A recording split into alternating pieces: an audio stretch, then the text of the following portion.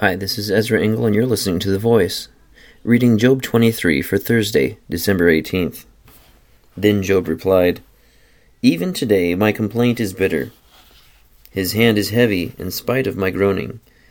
If only I knew where to find him, if only I could go to his dwelling, I would state my case before him, and fill my mouth with arguments. I would find out what he would answer me, and consider what he would say. Would he oppose me with great power? No, he would not press the charges against me. There an upright man could present his case before him, and I would be delivered forever from my judge. But if I go to the east, he is not there. If I go to the west, I do not find him. When he is at work in the north, I do not see him. When he turns to the south, I catch no glimpse of him. But he knows the way that I take. When he has tested me, I will come forth as gold. My feet have closely followed his steps. I have kept to his way without turning aside.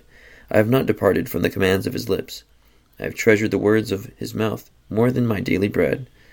But he stands alone, and who can oppose him? He does whatever he pleases. He carries out his decree against me, and many such plans he still has in store. That is why I am terrified before him.